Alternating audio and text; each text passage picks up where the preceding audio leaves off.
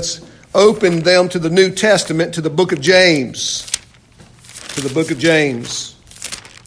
We're going to continue our verse-by-verse study of this book. And again, this morning we're going to recognize why this book is called a very practical epistle. Now let's stand and ask God's blessing upon us, and then I'll read from verse 13 down through verse 18. Let's pray.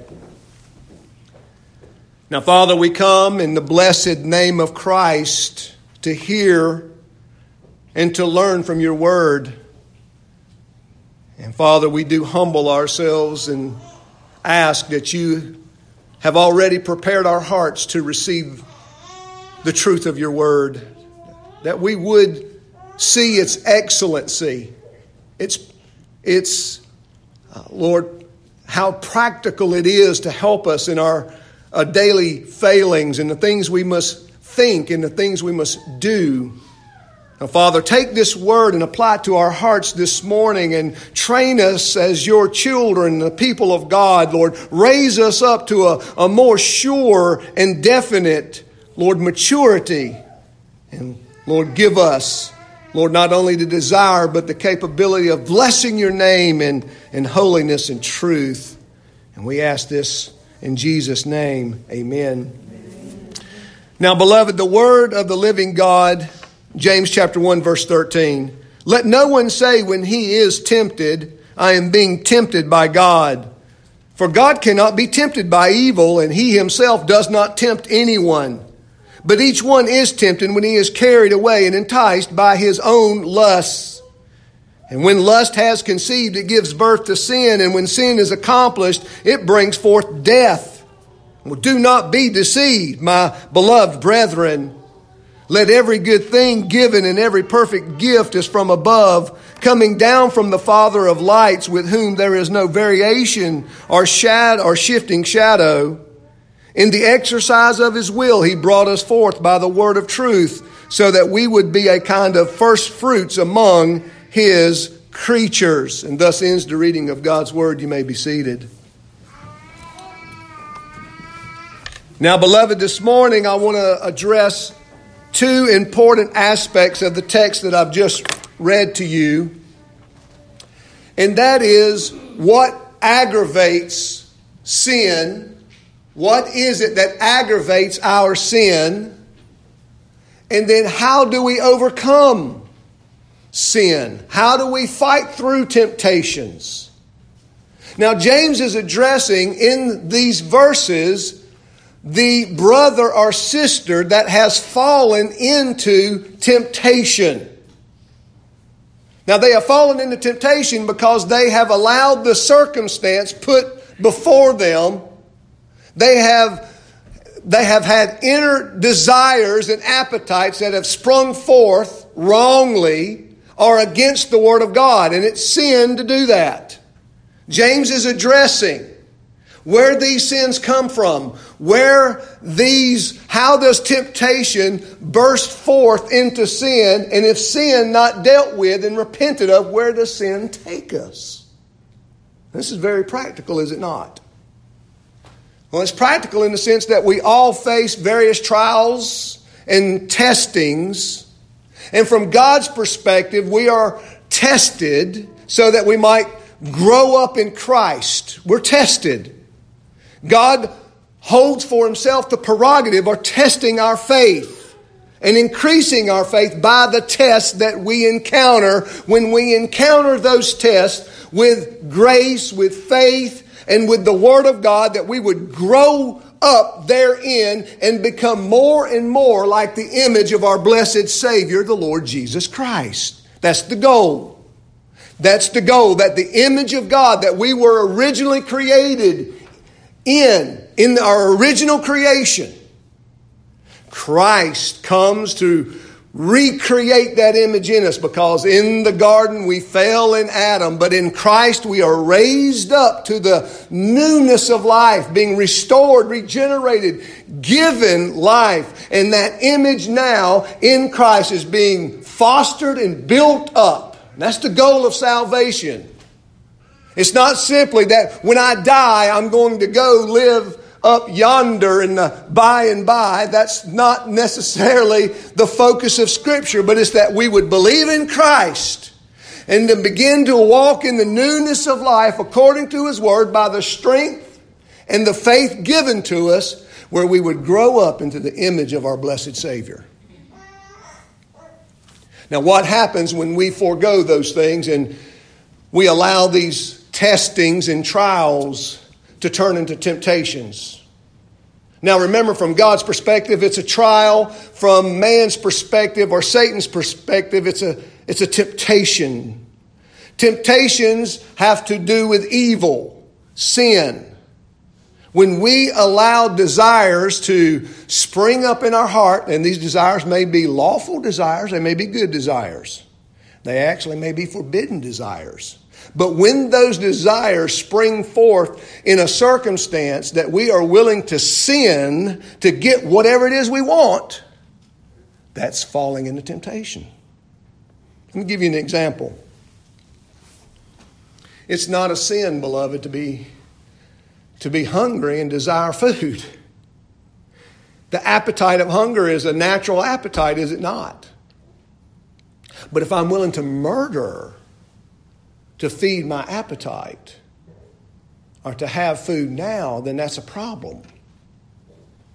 Hunger can be a very natural appetite, but if I'm willing to sin to be fed right now, brothers and sisters, that natural appetite has now broke forth into sin.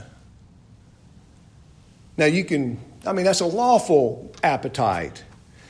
Just like last week, I addressed in a very minor way the idea of, sexual appetites. They're not wrong in and of themselves, but there's a context for them. There's a place for them. And if we're willing to sin by transgressing those boundaries that God has placed, then we have fallen into temptation and we're guilty of sinning before God.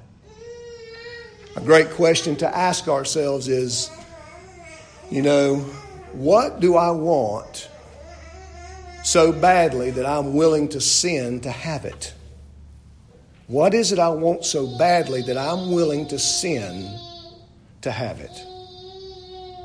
And obviously the person that James is dealing with here is willing to sin to have whatever it is they're lusting for, they're longing for, they're desiring and wanting. And we're going to look at that this morning.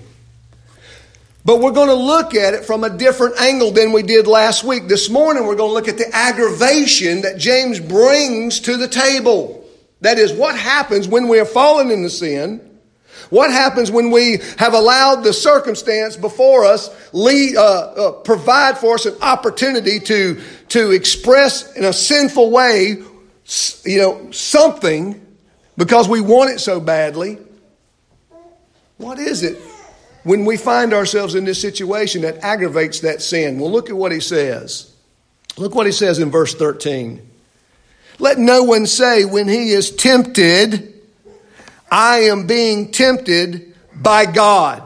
That's the aggravation. The aggravation is not only is the brother or sister guilty of sinning before God, but now they aggravate that sin by blaming God for that sin. Now, what I mean by that, brothers and sisters, is that compounding their guilt before God. It's one thing to sin. It's another thing to blame God for that sin. It's a whole nother degree of aggravation or heinousness, as our confession states. There's another level or layer or degree of aggravation and heinousness, because not only are we guilty of our own sinning and responsible for it, but we're willing to blame God for it. Now, that's nothing new. This is not anything new. Since the very fall of man has felt the freedom to blame God for his sin. You can remember Adam. When God addressed Adam in the garden, Adam wanted God to understand plainly that, well, Lord, it's the woman you gave me. The the woman you gave me, she ate, and then she gave me the fruit to eat. If she would have been a better woman, I wouldn't be guilty of eating that forbidden fruit. That's the implication. And of course, what did the woman say? Well, it's the devil. He tricked me. Neither one taking responsibility for their own actions and sins. Seeking to blame. And listen, there's a lot of people that blame the devil for things the devil's not guilty of. The devil did beguile her. But the devil didn't make her pick up that fruit and take a bite. Eve may have solicited Adam's participation in the sin, but she didn't make Adam partake of the forbidden fruit. And we see that, and it's a very common, it's a very easy illustration to understand, isn't it? James is addressing this aggravation of blaming God for one's sin. And I would say this. I would say out of all the blame that goes around all over the earth all the time, it's more than likely there's two objects of blame. The devil made me do it, or it's God's fault. Now, we're not going to address the devil this morning. But I do want to address the freedom that burst forth, this freedom to say, the freedom of speech to say, well, it's God's fault. I want to address that. Because James here gives us a warning. Don't say it. Don't accuse God. Don't blame God for tempting you when, notice what he says in verse 13 or verse 14, but each one is tempted when he or she is carried away and enticed by what? What's the text say? By his own lusts. His own lust. And James even goes on to tell us where that comes from. From the heart, from within. James is warning Christians not to blame God for their sins. Now, I think there is a context that we need to address and deal with here, because we've already dealt with the aspect of God's sovereignty, God's power, God's providence, God's rule and reign over his creation, all men and their actions. That is, God is sovereign. And we're not going to go back, but remember all those verses we brought forth, speaking of the sovereignty of God, showing us the sovereignty of God. That God is not only the sovereign creator who spoke all that exists into existence, that he made all that which we see and don't see, the unseen dominion around us, but he did it from the power of his own word. He spoke it into existence. He's all powerful. And the God who made all that we see and experience also manages that creation. He oversees it. Look at all the verses that talk about God feeding the sparrows. And using the idea and the truth that not one sparrow falls to the ground that our Heavenly Father doesn't know about it and doesn't recognize it. Our Father feeds the animals of the earth. And you may say, well, that's hyperbole and poetry, and it comes from those passages of the Bible that, are known for exaggeration. Well, beloved, it may be in one sense this idea of poetry, but nevertheless it states a vital truth. God feeds all the animals. God manages his creation. God did not wind it up like a little child's toy and then throw it out there and step away for it to run its own course. Our Lord upholds what he has created, and he does so by his power, his glory, and goodness and kindness. Now here's the kindness that I'm talking about. Matthew chapter 5, what does Jesus in the Sermon on the Mount explain to us? He says, does not our Heavenly Father cause it to rain on the wicked and the righteous? Who manages the earth? The Lord does. Who manages the rainfall? The Lord does. Who causes the crops to grow and to bring forth the fruit that they're designed to bring forth. God does. So we need to understand that. And but here's the mistake that many make. Well, if God is all sovereign, if God does control all the actions of men, if God is all powerful and God is ruling over everything, then how can I be responsible for my own actions? So you can see here the slip. You can see here the slip that some make theologically, right? And that's what James is doing practically. He's bringing a real situation to light, and he's saying, look, brothers and sisters, let me explain to you how your temptation, how when you fall into temptation, you aggravate that temptation. You bring to yourself more guilt and more guilt by blaming God for your own sin. I want to say this to you, and I think it's going to resonate and you'll understand it. Or at least, I think you're going to believe it. Who's ever made you sin? Who's ever made you to say something you didn't want to say? And then we say that, well, they made me angry. True, they may have solicited an emotion of anger. But did that have to burst forth in curse words and demeaning that person's image? Did that cause the hurtful things that you said? Did somebody make you say those things that were sinful and wrong? You see, brothers and sisters, how we deal and manage those appetites of anger, how we handle emotions like anger, disappointment. You know how when we are disappointed, we may have the tendency to what? To just launch into this avalanche of how you disappoint me all your life. How all your life you disappointed me. How all our marriage you disappointed me. How in my raising of you as a child you have disappointed me. See, I think the reality that we all recognize as the children of God is we do those things because we don't control ourselves. That we are angry and we have the right to be heard. I have the right to impose my views on you. That's the way we think.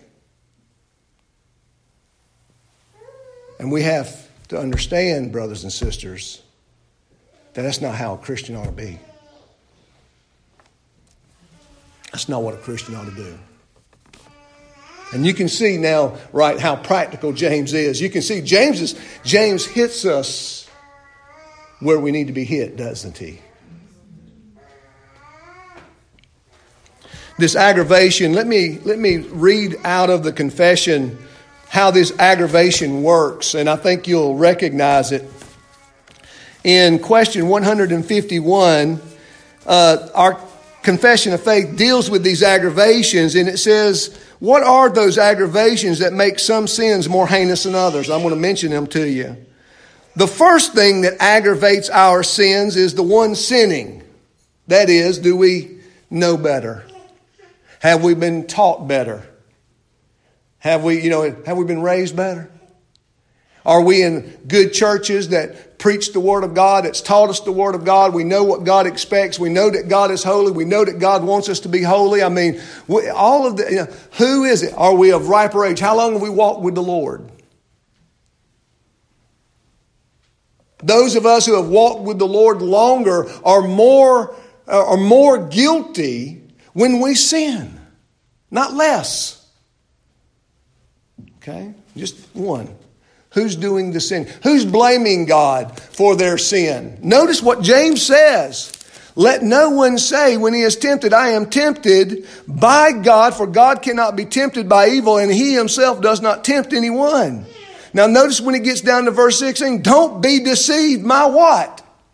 My beloved brethren. Who's doing the blaming? Christians. Christians are distorting and twisting the doctrine of God's sovereignty to justify their falling into temptation and sin.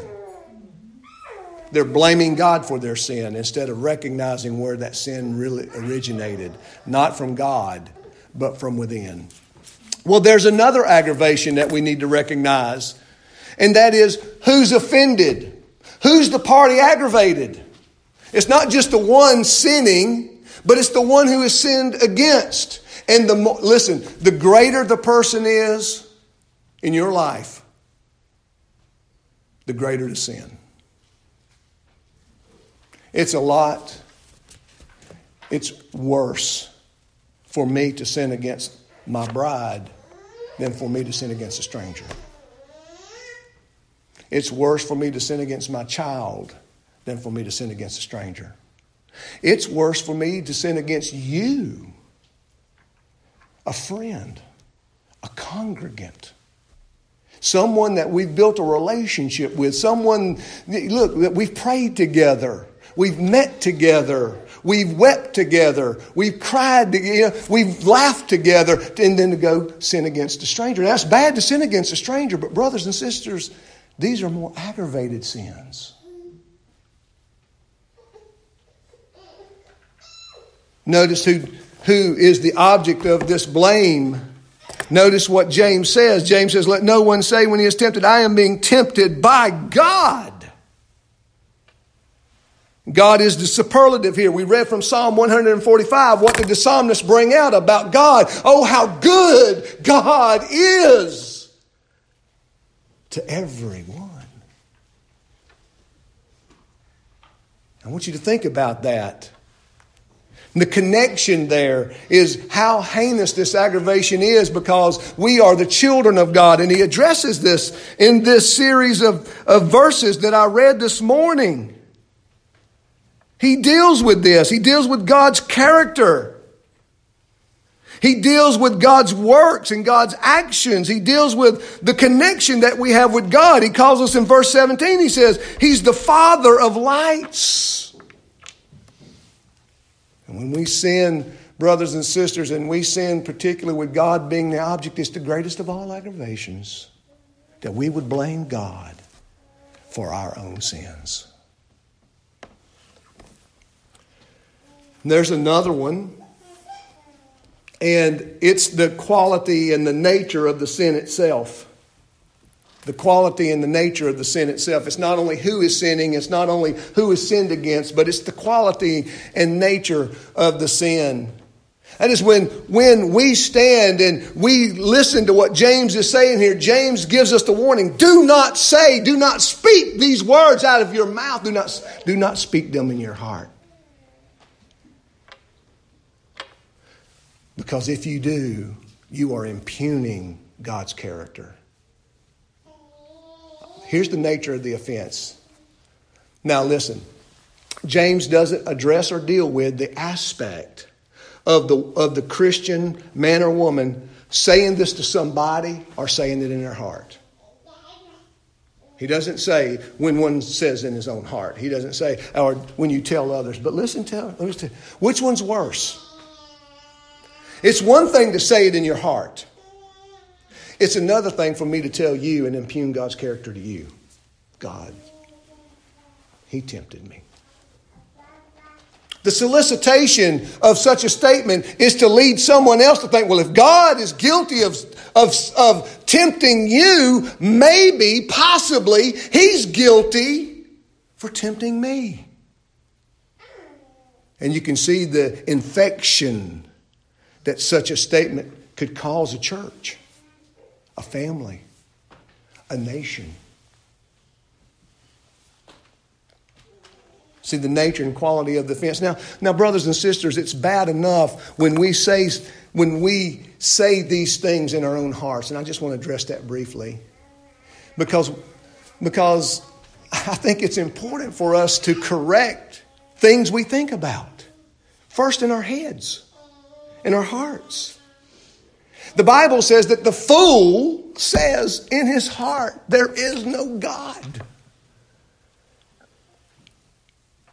Jesus goes on in Matthew chapter 15, and he talks about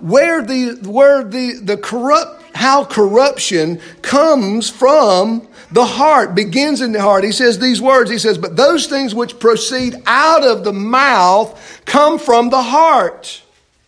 And they defile a man. Remember, he was arguing with the Jews, the Jewish scribes and Pharisees, and they were all about washing their hands and washing the cups and the plates so many times and going through all of these washing rituals.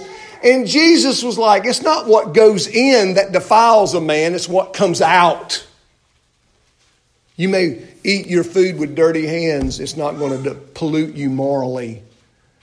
But when you allow sin to give birth in your heart, and then it comes out of your mouth, guess what? That's polluting. That's corrupting. He says they defile a man, for out of the heart proceed evil thoughts. You see, some of the things we say are what? Revelations of the heart.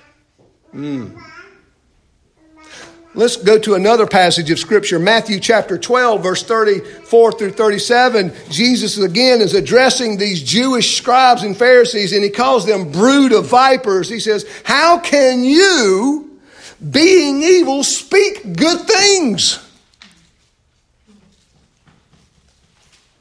What he's saying is, boy, they have poison tongues, poisonous words. They have corrupt speech.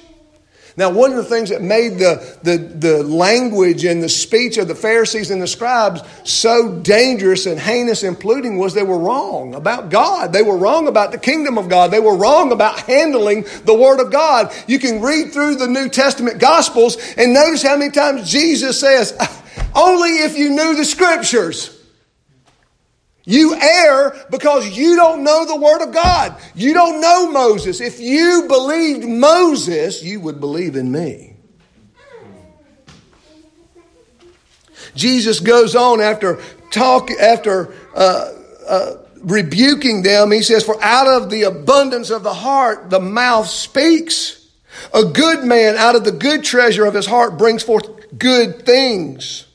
And an evil man out of the evil treasure brings forth evil things. But I say to you that every idle word men speak, they will give an account of it on the day of judgment. For by your words you will be justified, and by your words you will be condemned. Matthew chapter 7, the Lord Jesus said, many will stand before me on that day and say, Lord, Lord, did we not do all of these miracles in your name?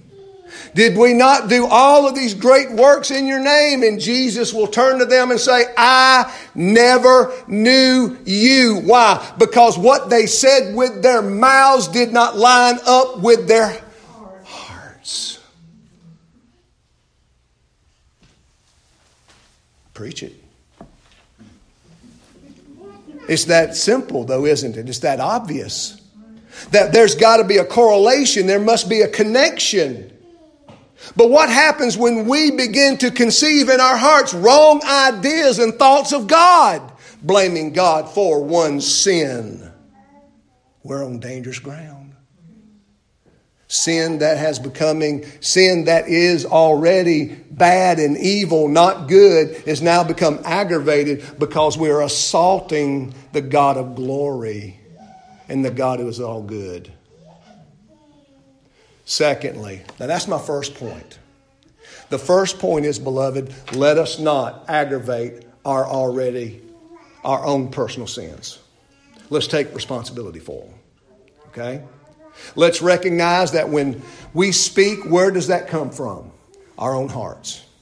Let's recognize that these appetites that we either don't discipline ourselves to control or control with the Word of God, that we don't let God's Word have its way with us. A number of reasons why we ought to depend and trust and rest on God's power and strength to lead us and guide us in righteousness. Beloved, let's take responsibility when we fail. Amen. All right, that's been established. Now let's go to the second most important point of this morning's sermon, and that is God's goodness.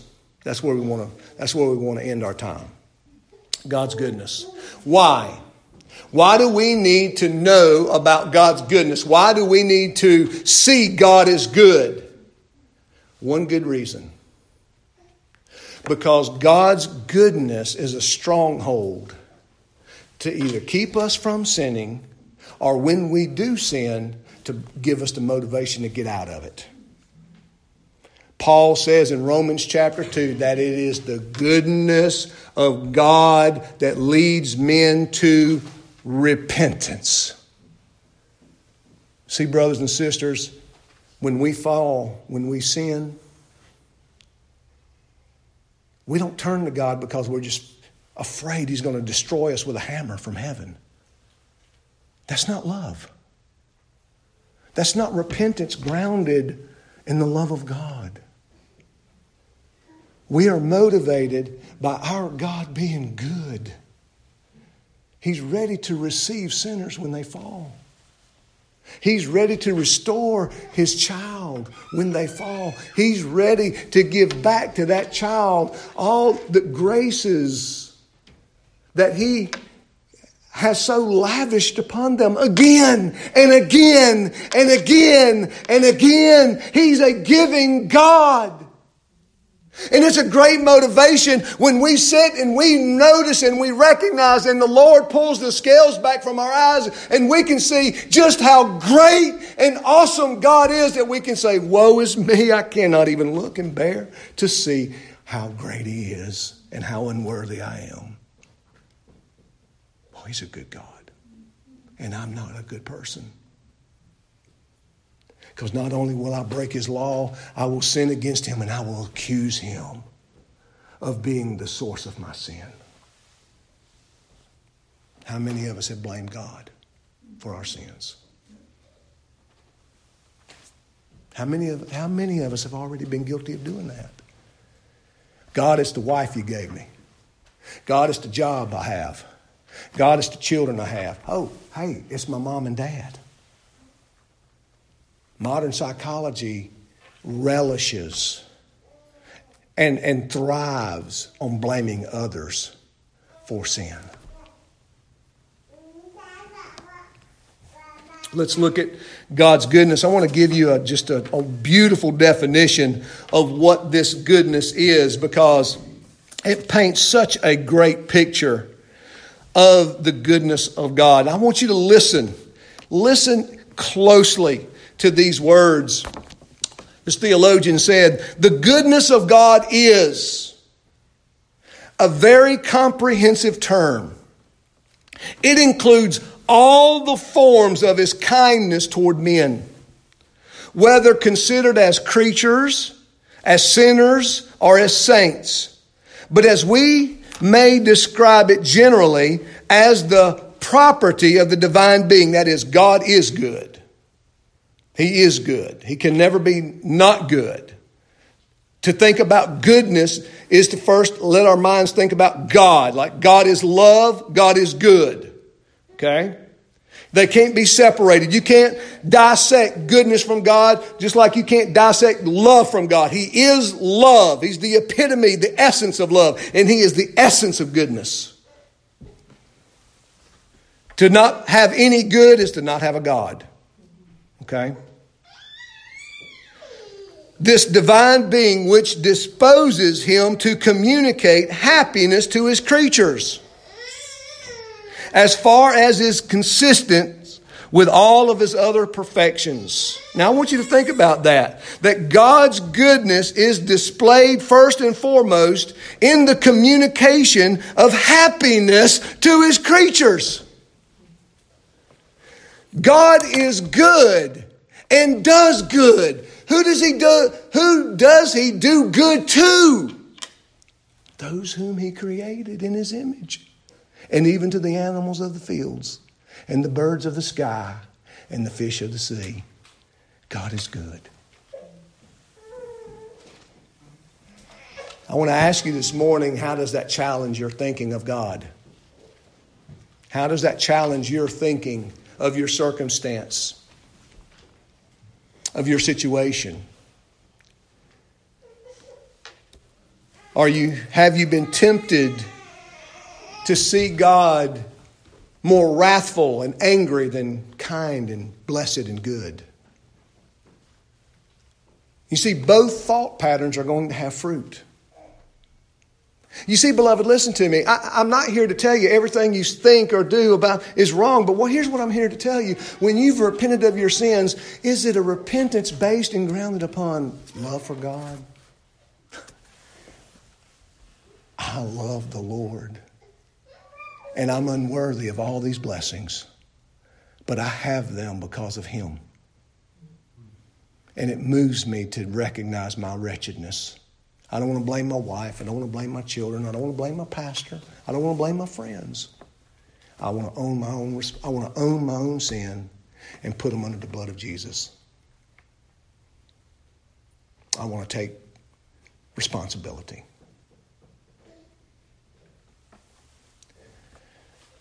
This author that gave us this definition of sin, listen to this. This is beautiful. He says, the goodness of God is distinguished by different names according to the different aspects in which they are viewed in Scripture, to the different objects to which they are exercised. When it relieves the miserable, the goodness of God is called mercy.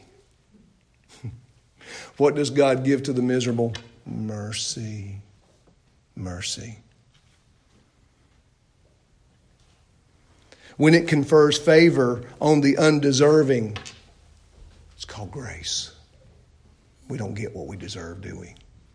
We get grace. Grace. The goodness of God. When it supplies wants for the needy, it's called charity. Charity. And when it forbears, listen to me, when it forbears to execute punishment upon those provoking Him, it's called long-suffering. How many times has God been long-suffering with us? And will God continue to be long-suffering? Amen. But listen. Brothers and sisters, God's goodness is a motivation for us to put sin at a distance.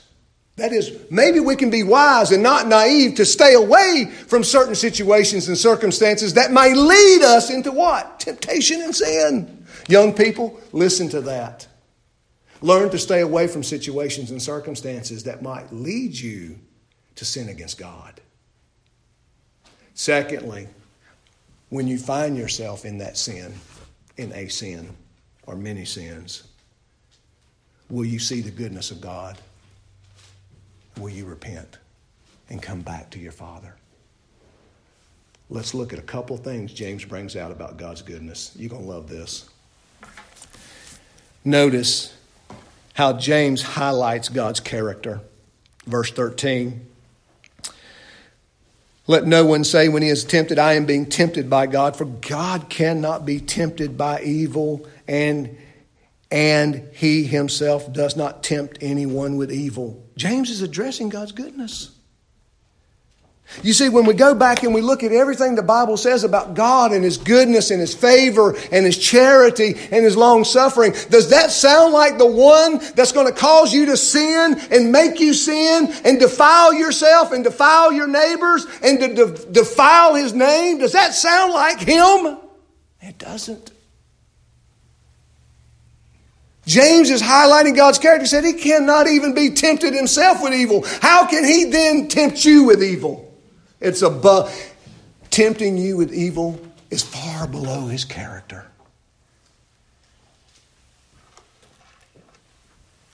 God is good. You know, when we talk about good people, we're talking about people that what? Do good things. Hey, do good things. Because they're doing kindness, acts of kindness, acts of charity. Listen, if you're here, you don't do those things, you're not a good person. Because this is what God does, and He's a good God. He's long-suffering. He's long-suffering with those who, what? Deserve wrath. He sees the needy, and He doesn't ignore them. He helps them.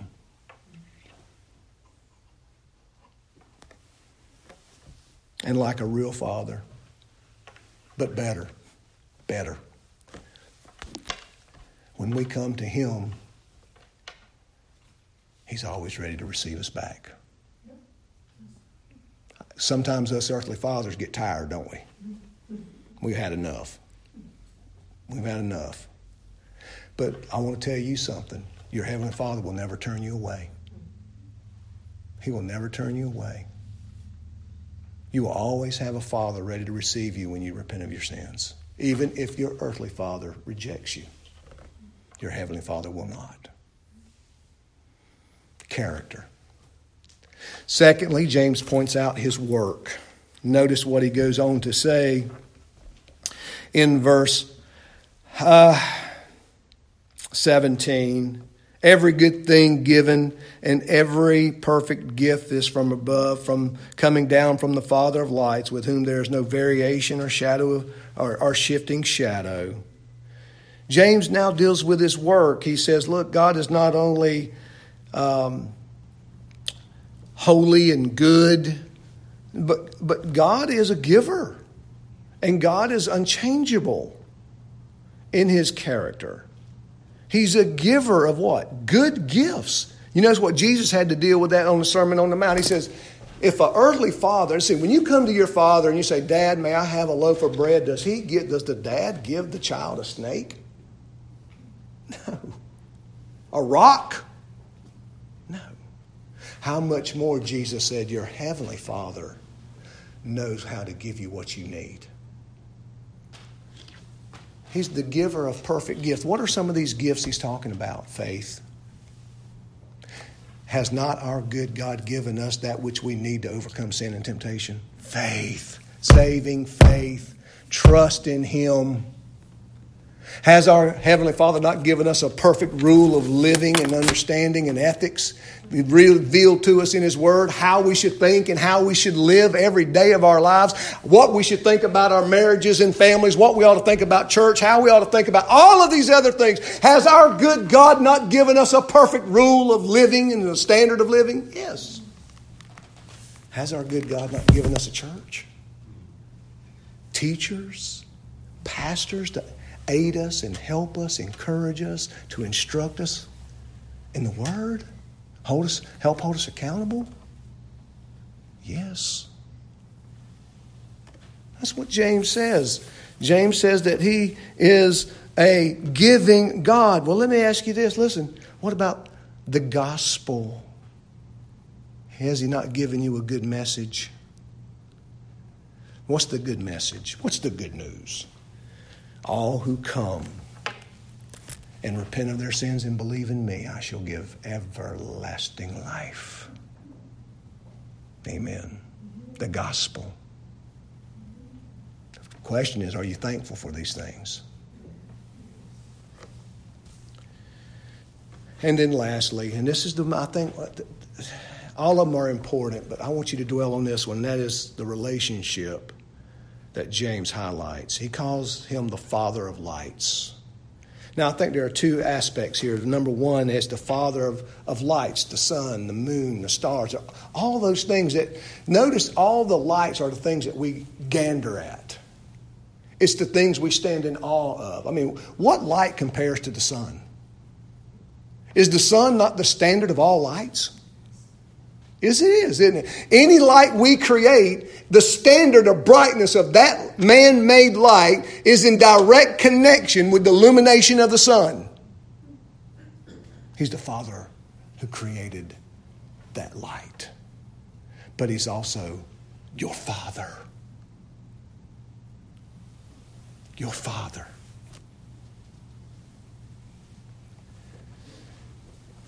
There's a reason the Bible points out how grievous it is to sin against your father and mother. What's the fifth commandment? Honor thy father and mother, which is the first commandment with a promise that it may go well with you and that you enjoy long life on earth. Why? Because it's directly connected to how much you love and honor your father and mother. Now, that's from a human perspective. Take that up to God. What are the two greatest commandments? Love God with all your heart, mind, soul, and strength. Love Him. Honor Him. But don't just honor Him as God. Honor Him as your Father. Now, brothers and sisters, what I've given you this morning is a lot to think about. I can go on. I have more notes. But I'm going to stop. Two things, though, right? We can aggravate our sins by blaming God for them. Secondly, let us train our minds and hearts to dwell on God's goodness. Okay? I want you this afternoon to talk about this sermon with your family. That's a good thing. You've got time. Make time. Think about it.